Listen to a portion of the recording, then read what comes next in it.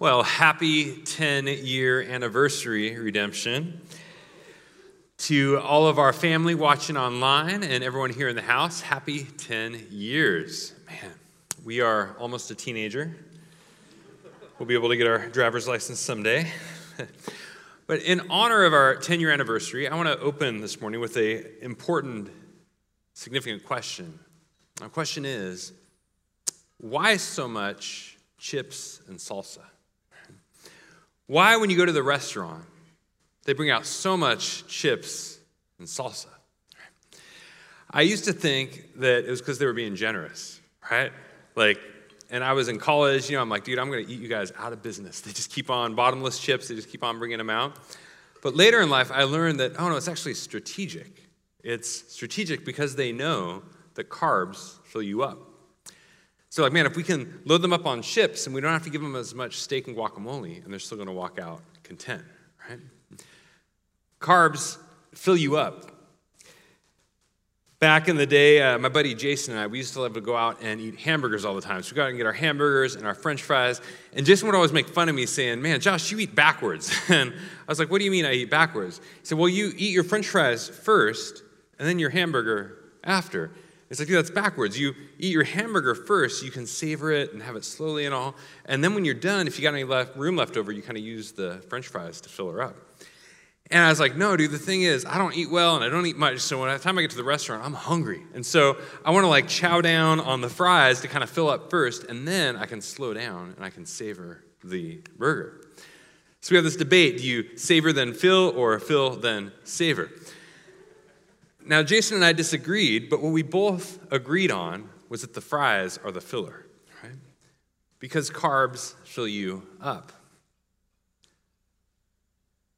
Now, the reality is we have a love-hate relationship with carbs. We love them because they taste so good. Those nachos with all of the melted cheese, that pasta, the mac and cheese, we love them because, it's delicious, right? So we love them, but we hate them because they not only fill you up, they fill you out. Got to loosen that belt at Thanksgiving, and man, that pizza, it's good on the eyes, but not on the thighs. Right? So we love them and we hate them, and we have to count our carbs. We kind of count them to watch how much we're intaking. And if you are on keto or paleo or old school Atkins this morning, I have some unfortunate bad news for you. And that is that Jesus makes a 100% all-carb meal. We are in John 6 today. We're going to be looking at a famous story of the feeding of the 5,000, where Jesus declares he is the bread of life, and he feeds 5,000 people with this meal that's just loaded with carbs. Now, as the story opens, the people are counting all the people. His disciples are kind of counting all the folks there, and they're going, Jesus, we don't have enough carbs. We counted, right? But by the end of the story, they're counting all the leftovers, and they're going, man, we got more carbs than we need. We got all the stuff. So the title for the message this morning is Counting Carbs. Let's jump into John chapter 6. And a little disclaimer, someone at the last service told me, hey, you got to let them know that if they didn't eat breakfast, they're going to be starving by lunch, because we were talking a lot about food today. So let's feast on God's word here. John 6, verse 1. We read, after this, Jesus went away to the other side of the Sea of Galilee, which is the Sea of Tiberias. And a large crowd was following him because they saw the signs that he was doing on the sick. Jesus went up on the mountain, and there he sat down with his disciples. Now, the Passover, the feast of the Jews, was at hand. So John's saying it's around Passover. Jesus crosses the waters. He goes up the mountain. He sits with his disciples. And then, lifting up his eyes then, and seeing that a large crowd was coming toward him, Jesus said to Philip, where are we to buy bread so that these people may eat? He said this to test him, for he himself knew what he would do. Philip answered him, 200 denarii, that's about 6 months' wages, 200 denarii worth of bread would not be enough for each of them to get a little. One of his disciples, Andrew, Simon Peter's brother, said to him, there is a boy here who has 5 barley loaves and 2 fish, but what are they for so many? Well, the first thing we see here is that the disciples look at how to fix an impossible situation, while Jesus wants them to look at who can fix an impossible situation.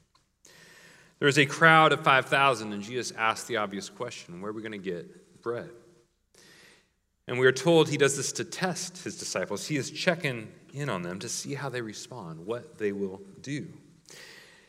The disciples, like you and I, they immediately jump to how. How much money do we have? Philip goes there immediately. He says, man, even if we had 6 years or 6 months' wages in the bank, this would not be enough to make a dent.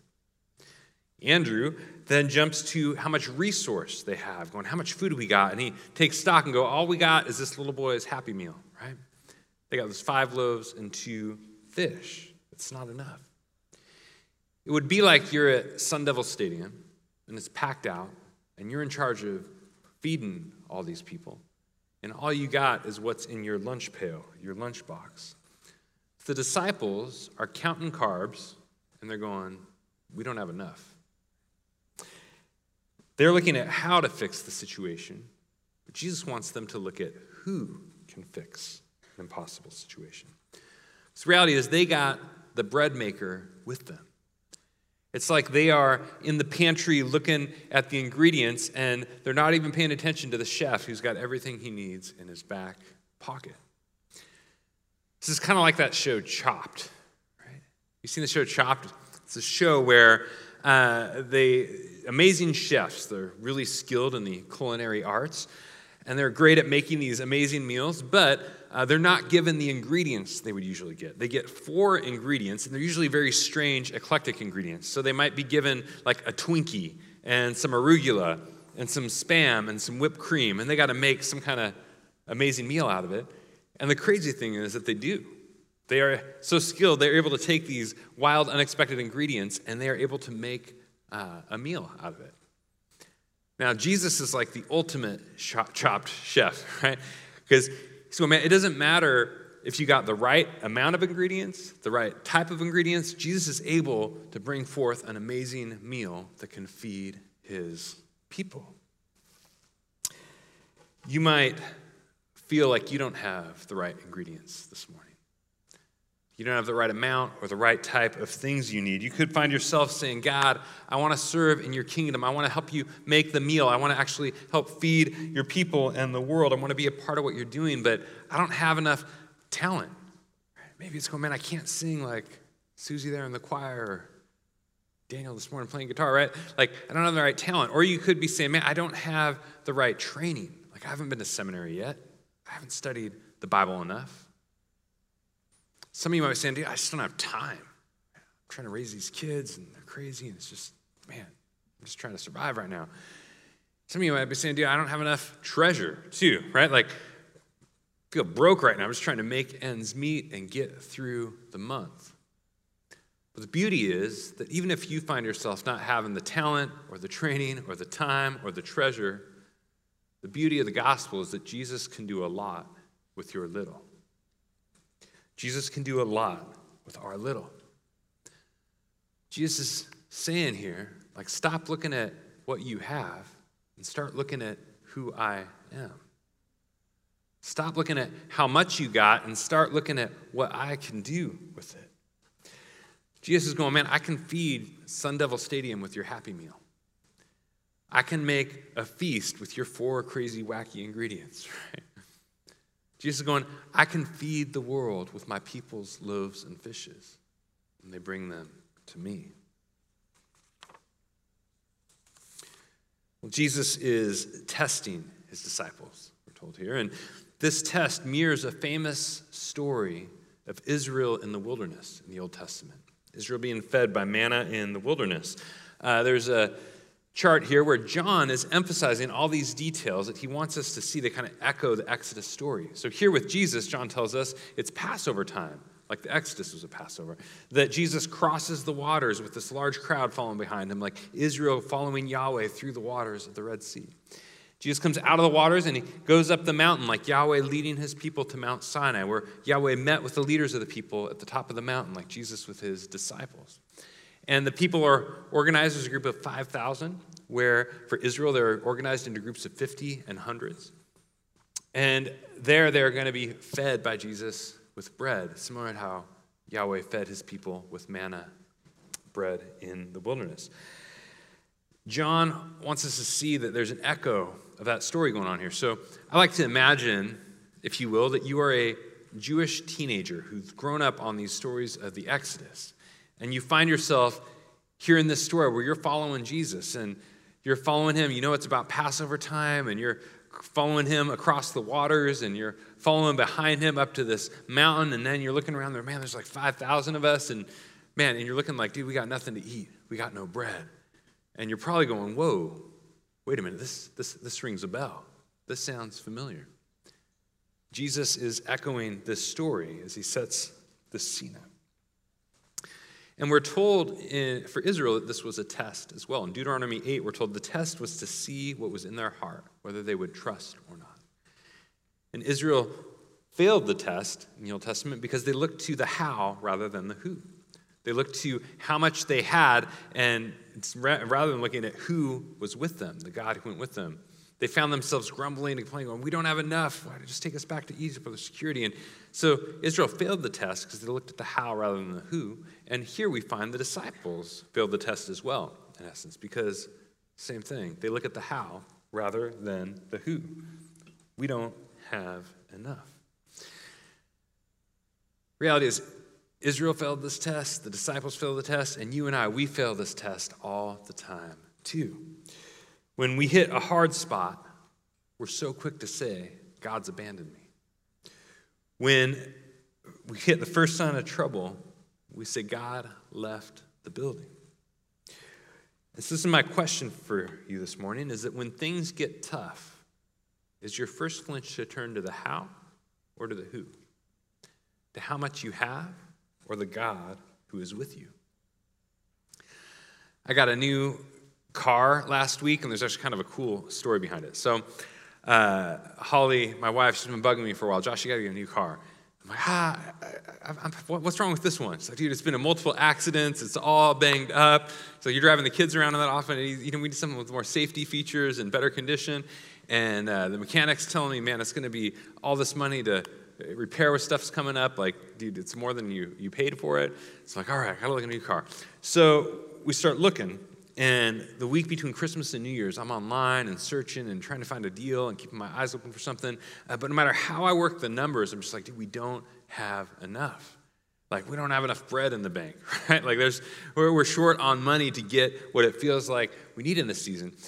And so I wait for this whole week kind of looking at everything, letting myself get to the point of frustration before finally Holly and I go, hey, let's go to the who, right? Let's go to Jesus. Let's pray about this. And so we pray, and we do some listening prayer, and I feel like this sense of God going, hey, when it's the right car, you're going to know it. Like, you'll feel it when it's the right car. And Holly feels a sense of going, you're not going to have to go into debt to get it. I'm like, what? That's weird. Okay, so we get done, we pray, and I'm like, hey, let's go revisit the numbers. Let's pull up the bank account, see what we got there. So we pull up the numbers, and ding, there's like $3,000 in there that wasn't there before, right? I'm like, what's that? It was the stimulus check, right? And now hear me. Now, I'm not saying God organized a trillions of dollar, national stimulus package just so that I could get, a little help with my new car. I'm not saying that. But the timing was crazy. We're all week, I'm busting everything, just trying to figure things out. And it's finally when we move from the how to the who, that, dang, it's there. And then we're like, okay, let's call 911. So I look, I'm like, that's the car. That's the one that seems like the perfect thing.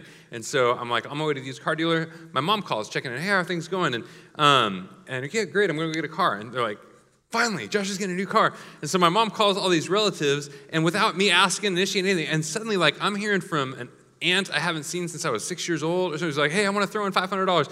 We had grandpa and aunt and uncle and all these different people going, hey, we want to pitch in. By the end of the thing, the whole thing was paid for.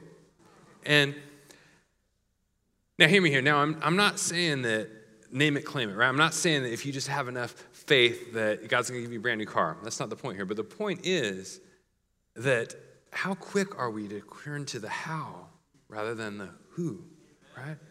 How quick are we? How often is our first flinch to look at how much do I have versus who is the God who is with me? Jesus wants to test us, wants to train us, wants to teach us, wants to grow us up into the kind of people where our first flinch is to turn to the who, is to turn to Christ himself. When you are in the wilderness and hard times hit, do you turn first to your circumstances or to Jesus? Is your first flinch to look at what you have or to who God is? We can so often get fixated on the meal that we can't make with the ingredients that we got, rather than the mighty chef who's able to turn our loaves and fishes into phenomenal feasts.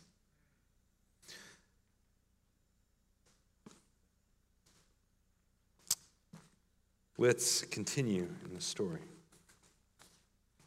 Verse 10. We read, Jesus said, "Have the people sit down." Now there was much grass in the place. It's interesting, much grass. So the men sat down, about 5,000 in number. Jesus then took the loaves, and when he had given thanks, he distributed them to those who were seated. So also the fish, as much as they wanted. And when they had eaten their fill, he told his disciples, "Gather up the leftover fragments, that nothing may be lost." So they gathered them up and filled 12 baskets with fragments from the 5 barley loaves left by those who had eaten. Jesus provides more than enough for his people. Jesus gives them, we're told, as much as they wanted till they had their fill. So after this miracle, the disciples are counting the carbs, and they're going, oh my gosh, man, we've got 12 baskets left over. They're going, man, we are ending this thing with more than what we started with. We see here that Jesus is not a skimpy frou-frou restaurant, right? Like, he's not one of those places where you go and throw down $150 on the meal, and afterwards you're still left hungry as all get out. When Holly and I started dating, we would go to, I wanted to impress her, and so, I'd save up money. We'd go to like the $100 meal or something, but then the plates would come out, and the portions were like that big, and I'm like, really? Really? And then we get done, I'm like, sweetie, we got to drive through Taco Bell, because I need to fill up, right? That is not Jesus. This is not skimpy Jesus. He is not skimping out on us. And some of us think that we serve a skimpy God. Like, we can approach God going like, hey, Dad, Heavenly Father, is that all right? Can I get a Happy Meal? And we think our Heavenly Father's like, man, I'll get you a day-old 59-cent hamburger on some stale bread, and you'll be happy, right? Like, no, that is not our Heavenly Father. We can think that God's just out to give you the bare minimum. But no, Jesus tells us in Matthew 7, which of you, if his son asks for bread, will give him a stone, or asks for fish, will give him a snake? How much more so then will your Father who is in heaven love to give you good gifts and to care for you as his children? God is a generous Father.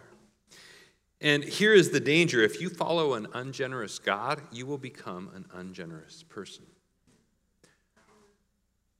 We grow to image the kind of God that we serve, the gods that we serve. If you follow an ungenerous God, you will likely over time begin to think, hey, I'm more righteous if I'm cheap. I'm more holy if I'm frumpy. I'm more spiritual when I suffer. We can become an ungenerous people when we follow an ungenerous God. If you serve a skimpy, stingy, Scroogey Savior, then we will likely become the kind of people who don't tip at restaurants, right? Like, don't be that. Don't be that crowd at Red Robin that's all got their Bibles open and digging on the bottomless fries and the strawberry lemonade drinks, whatever, and just laughing, having a great time. But then when it's time to go, server comes up and, man, nothing. Scoot on me, right? Like, no, when we follow a generous God, when we follow a Savior who provides more than enough, who is out to and able to meet our deepest hungers and cravings, and ultimately spiritual and physical, ultimately to satisfy us in Him, When we do that, when you follow this generous God, it makes you a generous person, that we can become a people who tip generously, a people who go above and beyond to help and to love and to serve and to share what we have to bless and give to others. You become that person who brings the nice bottle of wine to the party, the celebration. You goes out of your way to go, where and how can I lavish that which God has given me to bless and serve others? Jesus is a generous shepherd who feeds his sheep well. It's interesting in verse 10 where it says that there was much grass in that place. That's an interesting detail, John. Why are you telling that there was much grass in that place? Well, many commentators observe that John wants us to see this as an image of Jesus feeding his sheep.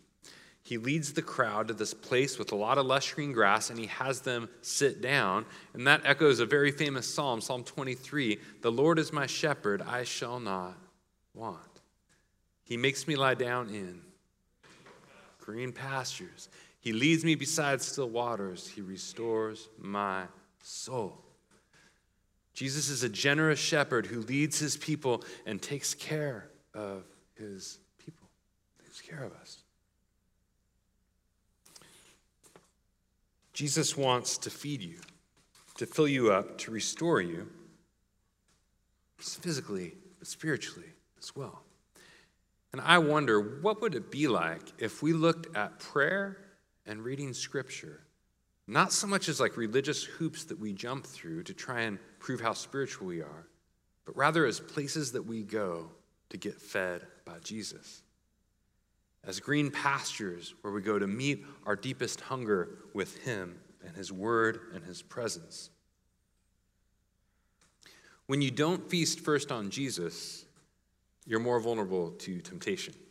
You know, they say don't go shopping hungry. Don't go to the grocery store on an empty stomach because you're going to end up buying all sorts of junk food and things you don't need and things you would never in your right mind buy and put in your body. And similarly, when we don't feast first on Jesus, we can end up getting some stuff that is not good for us. Right? When we don't turn to him first to satisfy our deepest, most significant cravings, we can go to other places. We can seek satisfaction and significance in some dangerous places. When you don't turn to Jesus first for intimacy and affection, it's way easier to get sucked into porn and unhealthy, uncommitted relationships. When you don't turn first to Jesus for your joy, it becomes way easier to abuse prescription drugs, even non-prescription drugs, to find yourself on a road to addiction. When you don't go first to Jesus for your sense of stability and bring him your disillusionment at times with the world, it becomes much easier to get sucked into conspiracy theories. And this is one that we need to talk about today because conspiracy theories are growing not only in our culture at large, but in the church. And so as a shepherd, I feel like it is important that we address and talk about this head on. And so let me be clear and direct when I say QAnon is a cult. QAnon is a cult.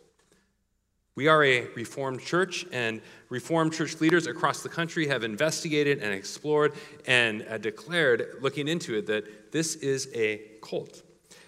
Example, the Gospel Coalition put out an expose earlier this year on the phenomenon and said that Christians should care about QAnon, quote, because it is, quote, it is a satanic movement infiltrating our churches. Now, that may sound too extreme. Josh, satanic? Really? Like, are you going too extreme here, right? Well, here's what I mean by satanic. The movement frequently engages in slander. And the Bible calls slander demonic behavior in James 3. The movement often traffics in lies, which Jesus says are associated with Satan.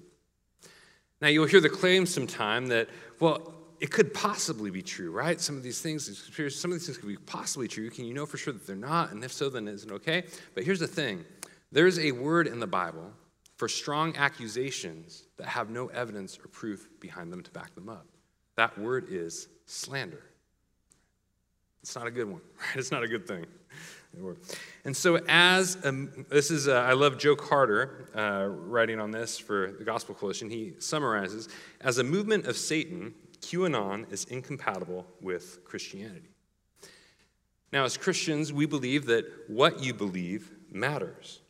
And so if you're getting immersed in this, then you need help, and we're here for you. We would love to meet with you. I just want to ask, if this is you, if you're someone who's kind of getting sucked into some of this stuff, I just want to ask that you'd be willing to meet with one of us as pastors. We'd be able to sit down, hear your heart, and be able to share ours with you and talk through it, because we care about you, and we want health and help. And there are good people I know who dabbled and kind of gone in a little bit and then seen kind of clearly for what it was and been able to pull out, right? But if you find yourself binging like YouTube conspiracy videos and all that, like that is like coming home from Costco with nothing but the bulk size Oreos and Doritos and soda, right? Don't swap out Jesus for junk food. Put down the Oreos, put down the Doritos, and let's feast on Jesus.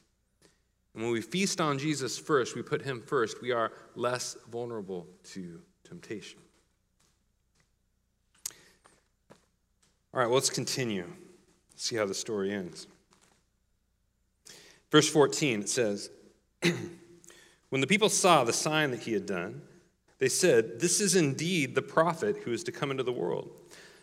Perceiving then that they were about to come and take him by force to make him king, Jesus withdrew again to the mountain by himself. As the passage goes on, Jesus later says, "I am the bread of life."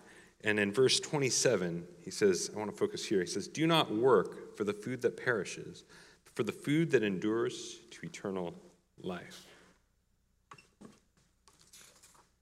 Jesus is better bread. Jesus is better bread than the bread that spoils, the food that goes to rot. Jesus sees here that they're going to try and make him king. He's looking out, and this crowd of thousands of people, and Jesus looks out going, man, they're going to try and make me king by force. He sees that they're about to go and try and storm the Capitol in Jerusalem. They're going to try and break the windows of the temple. They want to go in and kind of kick their feet up in the high priest's office, and they want to put Jesus on the throne. They want to put him on the throne by force. And Jesus says, that's not what I'm about. I'm out. I can imagine back that day as well, like Jesus is looking out, and they got their own version of crazy shaman dude with the fur bullhorn helmet or whatever, and the face paint on with the glazed look in his eye. And maybe some of them have like their Yahweh save signs that are trying to use that to legitimate the insurrection, the coup. And Jesus says, y'all are crazy. That's not what I'm about. I'm out. And he goes back up the mountain. Jesus doesn't compromise the character of his kingdom for a shot at power.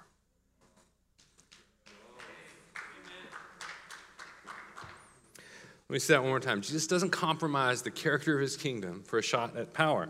In that day, it's helpful to recognize there were many would-be messiahs. There were many insurrections. There were many violent revolutions. And Jesus is saying, that is not how I roll.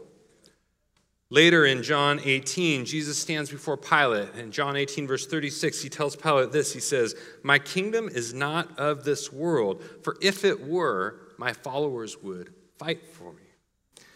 Jesus is saying his kingdom is for this world. It has come to bring salvation and life. But Jesus' kingdom is not of this world. It does not share the nature of this world, the tactics of this world, the principles of this world. It does not use coercion and force and manipulation to try and get its way. And Jesus calls his followers to a different kind of way. Jesus is not about insurrection.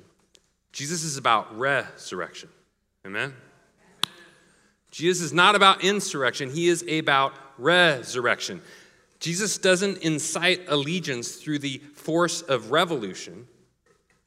Jesus inspires allegiance through the splendor of revelation, revealing the splendor and the glory of who he is. Jesus shares his power with you, but he shares his power with you not by rallying you around a guillotine, but by raising you up from the grave. Jesus comes into power not through an uprising of men, but through the uplifting of the Father, who has lifted him up and exalted him to the highest place, to the name that is above every name, as King of kings, as Lord of lords, that at the name of Jesus, every knee would bow and every tongue would confess in heaven and on earth that Jesus Christ is Lord, to the glory of God the Father. Amen. Jesus is a different kind of leader. So don't trade your freedom for bread. Don't trade the freedom that you've received in Christ for a bread of this world that spoils. There is a famous scene called The Grand Inquisitor in Dostoevsky's classic novel, The Brothers Karamazov. And in this scene, Jesus stands before this Grand Inquisitor. Jesus has come back, only now it's centuries later, it's more modern times, and this Inquisitor is like a Pilate figure. It's like Jesus before Pilate again, only the Inquisitor represents more modern ideologies. And the Grand Inquisitor, he's interrogating Jesus, questioning him, and he says to the effect, hey, Jesus, I know that you've come to bring people freedom. I know that you've come to bring them freedom from sin and slavery and death and these things, but there's a secret that we've figured out. There's a secret that we're on the inside of.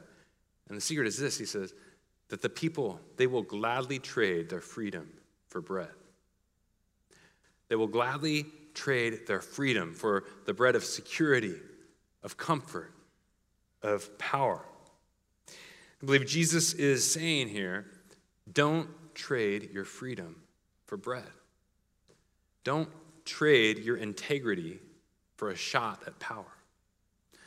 Do not compromise your principles in an attempt to get into the inner ring of whatever circles you're in and longing for a seat at the table. Jesus says, do not trade the eternal bread that brings life for this bread that spoils and will rot and waste away.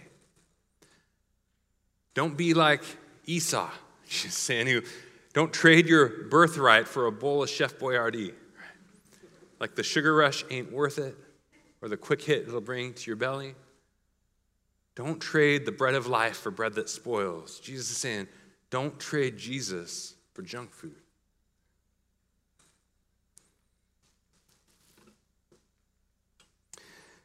We need a healthy diet this year. It's New Year's, beginning of a new year here in January, and I know that many people are considering diet plans, that many of us are looking at, hey, how do I want to approach that this year? And I want to suggest to you, for us as a church this year, the Bread of Life diet. Now, I know many of the diets out there are low carb or no carb and all that, and so, but Jesus, he's countercultural, and he's going to be countercultural here with this diet too. And going, this is an all-carb diet, right? This is an all-carb diet feasting on Jesus, the bread of life. I want to call this diet counting carbs, right? So if anyone's with me, we're going to go on this year on the counting carbs diet. Only, ironically, this diet is not so much about counting how little carbs you can put in your body. It's actually about counting how many carbs you can. This diet is not about how much little of Jesus can you get away with this year. It's about how much of Jesus can you get into you. How much Jesus can you get into you this year? Right? That we want to feast on Jesus. We want to soak into, we want to saturate, we want to satiate our lives with the presence and the word and the power of Jesus, our Lord.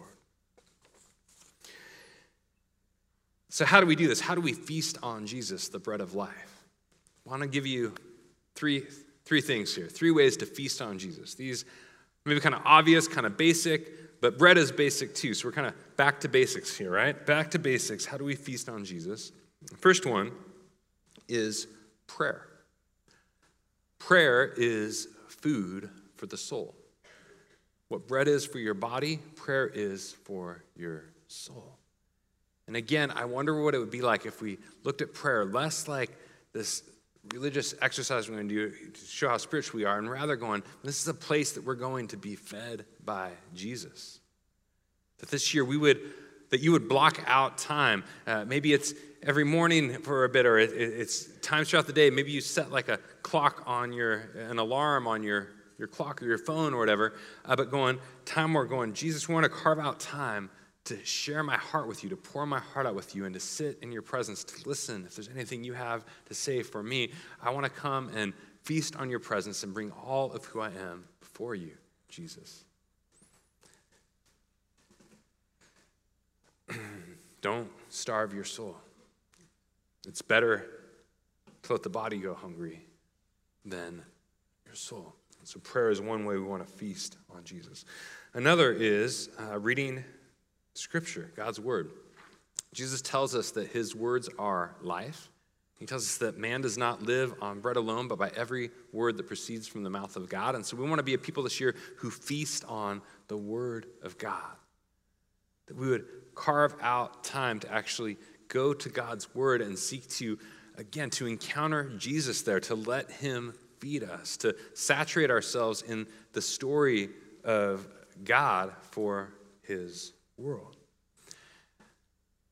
You might find yourself going, man, I don't have time. I don't have time to do that. My question would be, how much time do you spend doom scrolling news, right? What's going on? You can carve out some of that time to go and, what's the opposite of doom scroll? I don't know, but something good, saturate and receive life from God's Word, to orient ourselves around a different story that shows us who God is, what he's up to in the world, and where this whole thing is headed, which is ultimately the glory of Jesus and his kingdom come. Okay, so we can feast on Jesus this year with prayer, with Scripture as God's Word, and the third would be community, Christian community, pressing into life, healthy Christian community with other brothers and sisters that can call us forward to life together with Jesus. Warren and Jim talked earlier about how our new Bible studies are launching this month. So it'd be a great chance to go and check one of those out.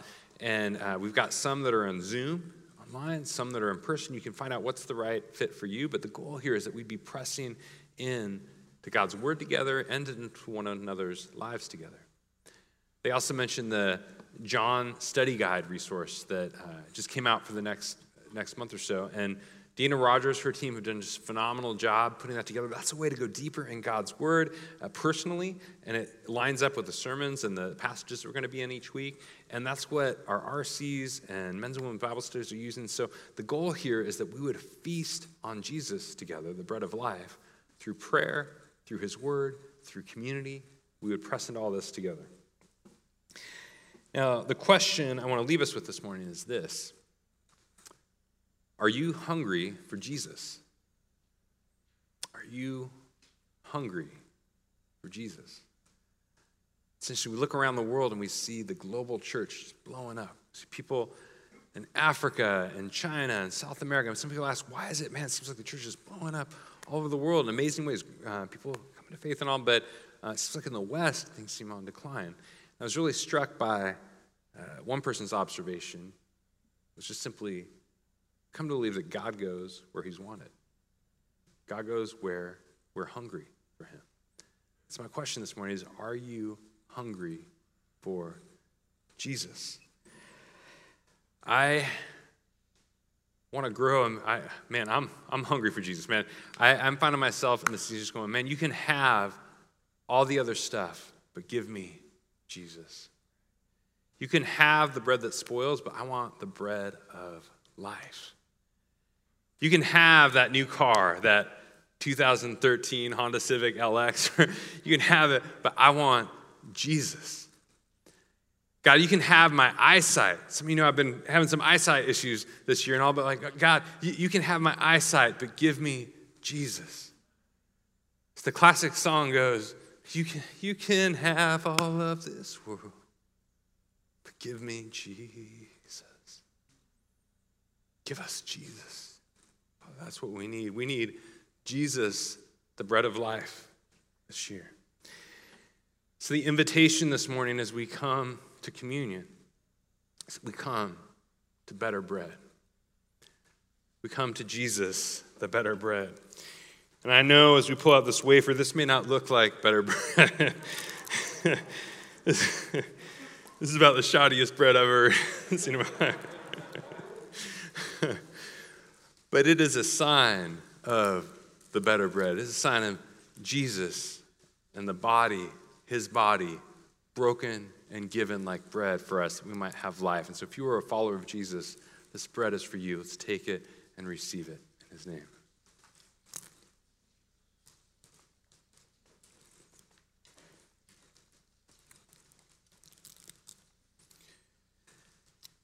And this wine, Jesus gives us not only bread, but he gives us wine. It's a sign of his blood shed for us, poured out for us. So if you're a follower of Jesus, let's receive the wine.